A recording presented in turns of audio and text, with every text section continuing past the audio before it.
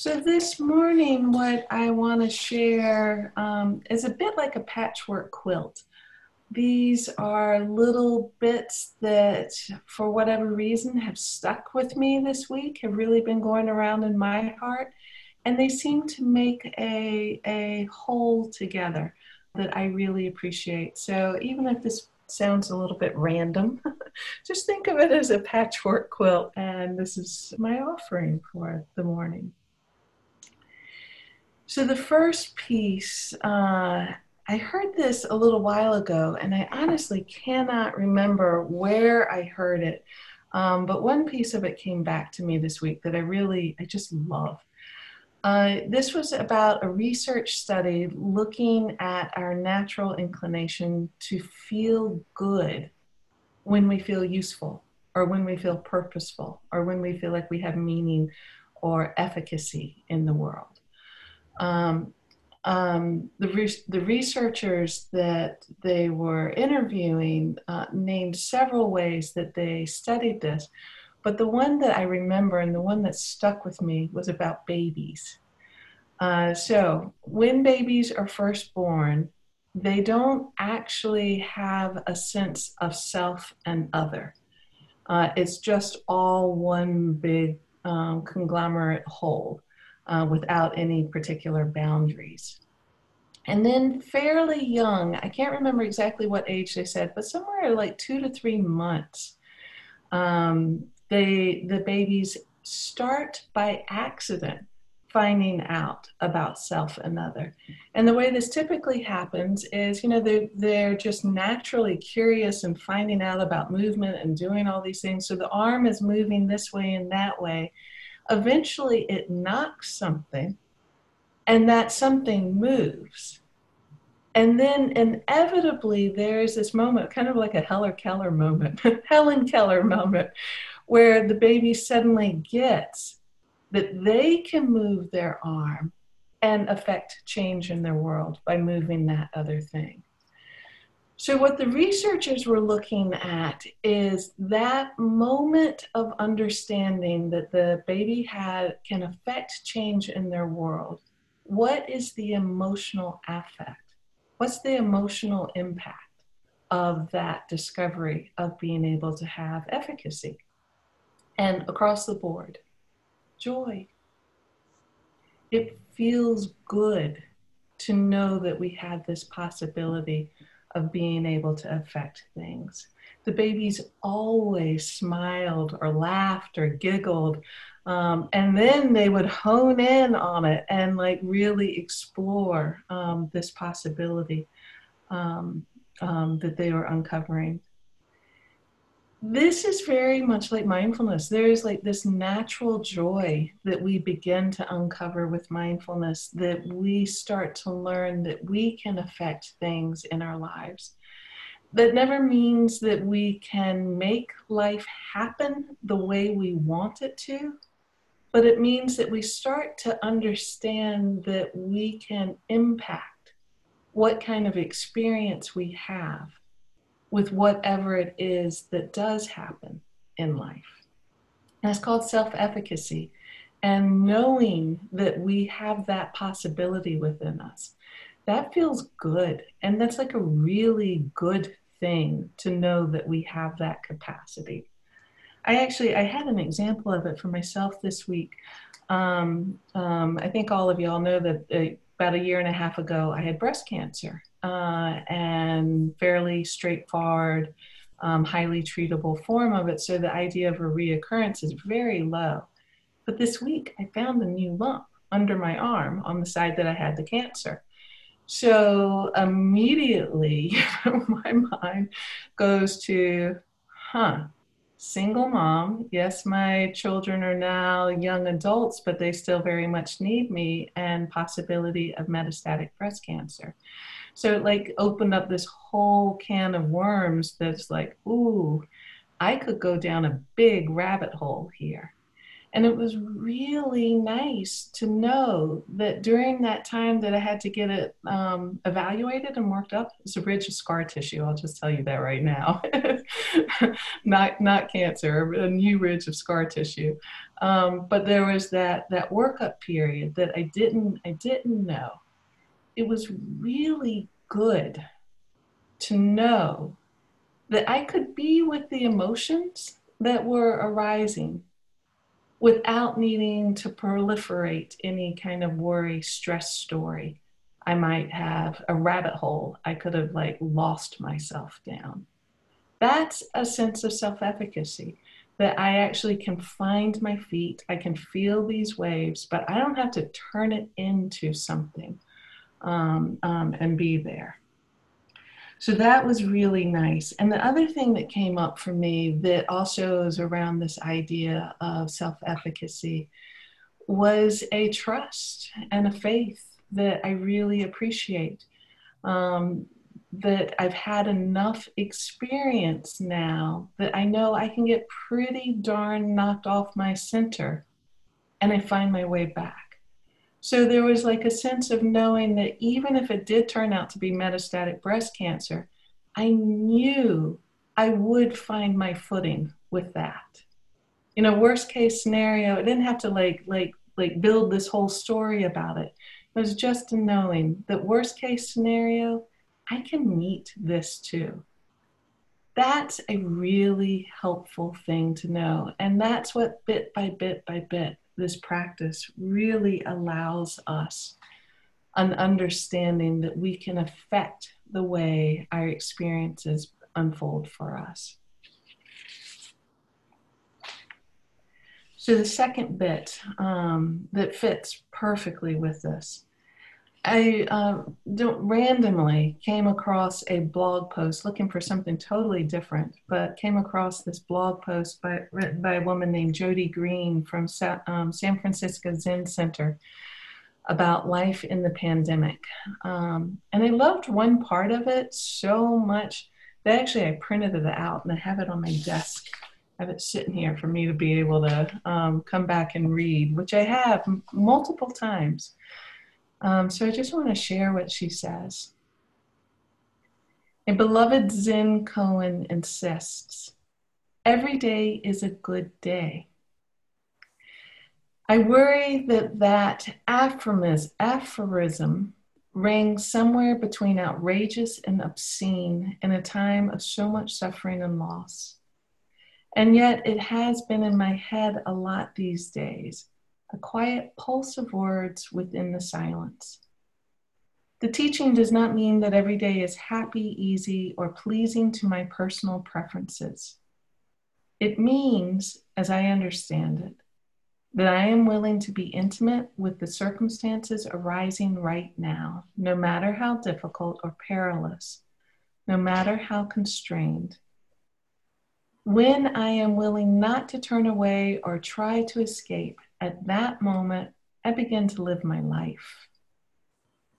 Wishing that this day were another or a better day is tantamount to wishing my life away. It is a way of refusing to take care of the life I have, which seems like a terrible response in a time when so many are dying. Every day is a good day because this is the only day I have. And because having a day, no matter how grief-stricken, terror-filled, or dragon-faced, is a gift, even in the midst of a pandemic.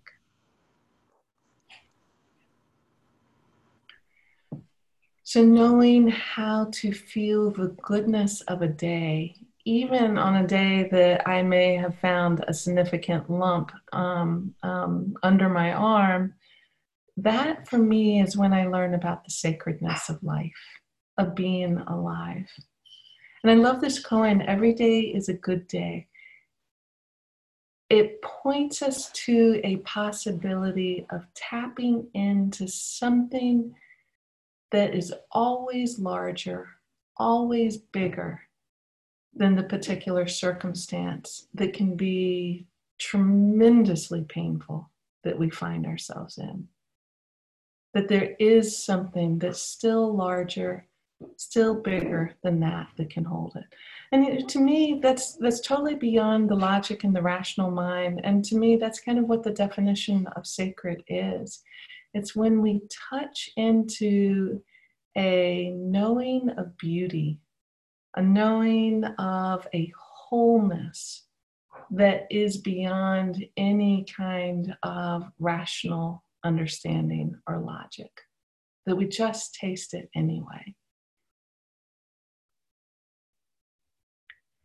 So the third bit that I want to share really speaks right to that. This is a quote from Joanna Macy. I don't know how many of y'all are familiar with her and her work. If you don't know her, I think she's like in her 90s now. She's way up there. Started first studying her in college. She's a very powerful environmental activist, and I would say kind of the grandmother of the deep ecology movement in our country. And she speaks directly to this. Here's what she says. And actually, let me just put this in the context. She is someone intimately in tune with the environmental crisis of our world, and somebody who speaks so powerfully to that and knows how to hold on to that larger wholeness. That's an amazing combo, and one of the reasons that I think her work has been so powerful. So here's what she says. To be alive in this beautiful, self-organizing universe, to participate in the dance of life with senses to perceive it, lungs that breathe it, organs that draw nourishment from it, is a wonder beyond words.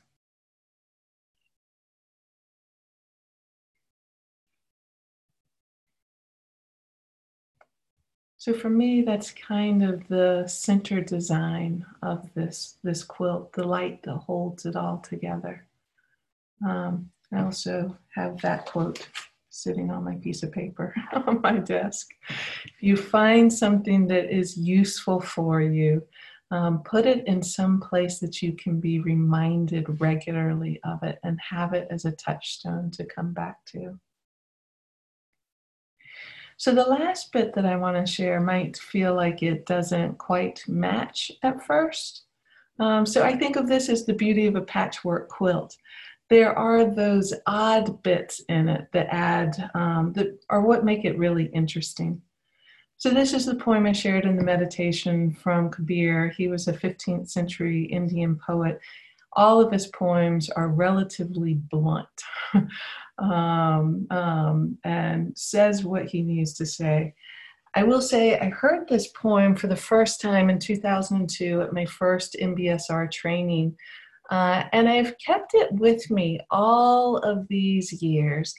And I have never once said it out loud until this week. I have never once shared it in a group. I've never, it's never quite pulled me in, but I've never wanted to like take it out of my poetry collection. So, my eyes go past it all this time, but that's what they do. They go past it. This week, I did for the first time in ever in all these years, 18 years, I went looking for this poem. I knew I needed this poem this week. And that's to say that kind of sometimes, all of this named goodness and sacredness and beauty and joy, isn't it nice? But sometimes we just get distracted and we're going down the rabbit hole anyway. Traveling down that rabbit hole myself this week, going to a place, had nothing to do with a lump or any of that. It was just stupid stuff. And it was in a way that didn't actually feel good. I remembered this poem and I went and I pulled it out. It had a whole new meaning. So I just want to offer it as the odd bit for the quilt. I said to the wanting creature inside of me, isn't that a great first line? I said to the wanting creature inside me, what is this river you want to cross? There are no travelers on the river road and no road. Do you see anyone on that bank or nesting? There is no river at all, and no boat, and no boatman. There's no tow rope either, and no one to pull it. There's no ground, no sky, no time, no bank, no ford. There is no body and no mind. Do you believe there is some place that will make the soul less thirsty? In that great absence, you will find nothing.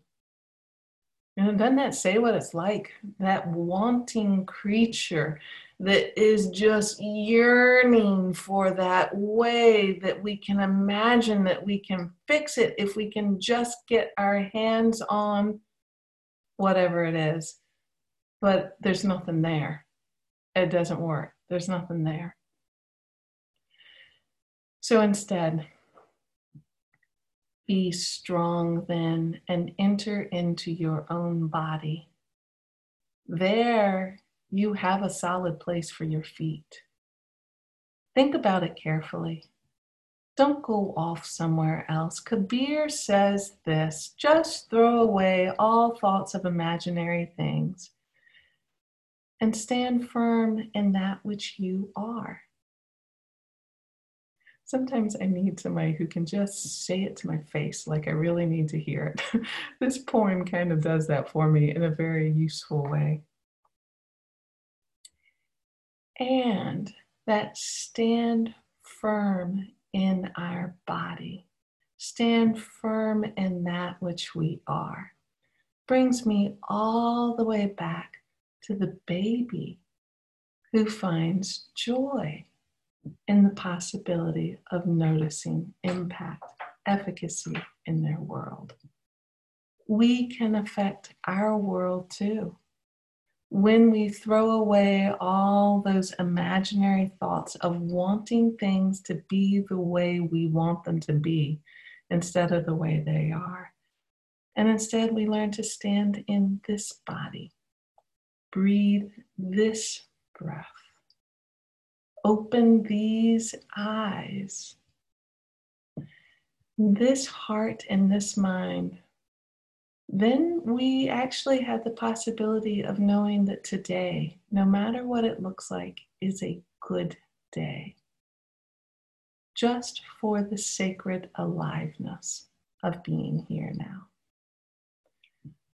So let's pause for a minute and just notice whatever's present for you.